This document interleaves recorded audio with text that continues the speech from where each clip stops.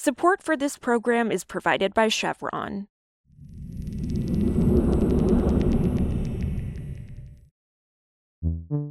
This is Politico Energy. I'm Kelsey Tamburino.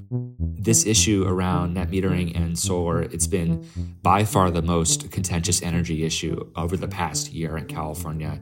Two of California's own climate regulators are at odds over the future of rooftop solar panels in the state. A recent proposal from the California Public Utilities Commission would slash solar incentives for homeowners. But that would go against a requirement from the California Energy Commission, which mandates that new homes install the green technology and that the panels are reasonably affordable. All of this comes as the CPUC is slated to vote on the proposal in the coming weeks. It really just demonstrates the clashing of all these different issues around equity, grid reliability, centralized versus decentralized energy system. It really is all of these themes tied into one salient issue. Today, Politico's Colby Bermel on the fight over rooftop solar in California. It's Thursday, January 20th. So, Colby, remind us, what is California Public Utilities Commission proposing on net metering?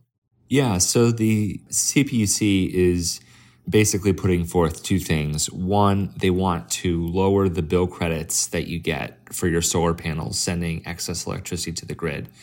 And this export compensation would be much lower than it currently is. And two, they also want to impose a monthly grid access charge for anyone that owns solar, simply for owning solar panels. And these kind of financial mechanisms are basically meant to try to get at what the utilities and the PUC call the cost shift, which is allegedly how solar owners pay less for grid maintenance costs than non-solar owners do. Yeah, so what are some of these Wall Street firms and other people saying about the impact this could have on people who are looking to install solar? Yeah, so the reaction to this CPUC proposed decision, which came out last month, has been pretty strong. For instance, Morgan Stanley, they put out this research note from their equities analysts that said, quote, that the PUC's plan would, in our view, completely eliminate the economic benefits of rooftop solar in California, absent the inclusion of storage.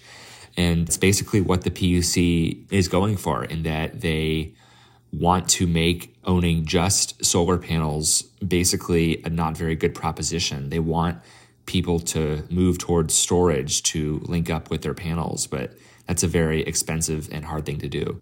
You write in your story that the proposal could undercut a different solar mandate from the California Energy Commission.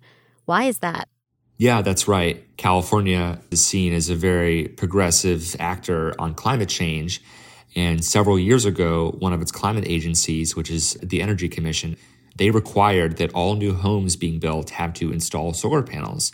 And part of that solar mandate is the assumption that solar panels are going to remain within financial reach for homeowners. And that's called the cost effectiveness test. But now that the CPUC, which is another climate agency like in the state, of course, they want to basically change the economic equation and fundamentals tied to net metering, that could very well violate the cost effectiveness test. And it could make it a lot harder for that solar mandate that all new homes have solar to be met. So this proposal has already received pushback from some big names in the environmental community and even some celebrities. So what are they saying about this proposal? Yeah, that's right. You have folks like Elon Musk, Edward Norton, Mark Ruffalo, Bill Walton, and even some big politicians like Arnold Schwarzenegger, former governor of California, who really helped boost solar power in the state. And also we have a GOP challenger potentially to Governor Newsom named Kevin Faulconer. He also came out in opposition to this. Basically, all of these opponents of the solar proposal think that it's just inherently unfair to be penalized simply for wanting to put up panels and to green up your energy consumption and to help the grid as well. What have supporters been doing in the lead up? Yeah, so rooftop solar supporters have been very active. They staged some big rallies in Los Angeles and San Francisco last week. Lots of solar installer workers came out to protest this proposed decision. And lots of the solar groups, they are having meetings with CPUC staff in an effort to try to get their commissioners to try to either vote against this or to even put out like a different proposal that would be a lot less dramatic in terms of the cuts. So let's say the vote happens and it's a vote in favor of the proposal. How could that impact efforts to ramp up battery storage in the state? Yeah, it would definitely be seen as kind of a weird combination of both the carrot and the stick approach, in that they would yield the stick in terms of saying that standalone solar would be essentially worthless, but they're also dangling the carrot and saying that if you do install storage, you will get great payouts during the evening hours when that solar power is needed the most.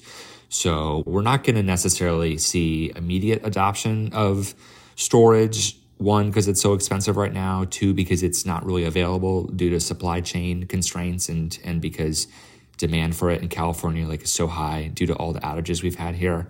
But it could lead to more storage adoption. That remains to be seen, but that certainly is the goal that the CPUC has put out there.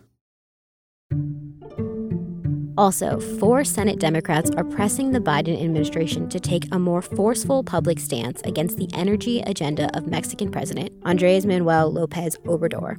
Bob Menendez of New Jersey, Brian Schatz of Hawaii, Tim Kaine of Virginia, and Jeff Merkley of Oregon, who are also members of the Senate Foreign Relations Committee, wrote a letter Wednesday to the Secretary of State and Energy Secretary with their concerns.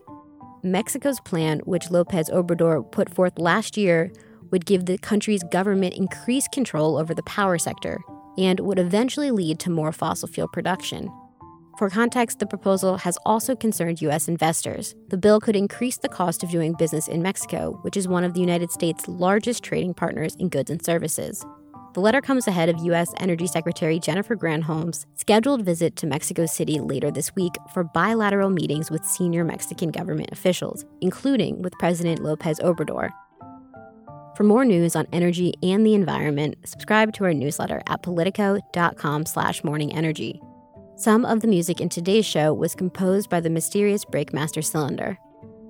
I'm Kelsey Tamburino, and we'll see you back tomorrow.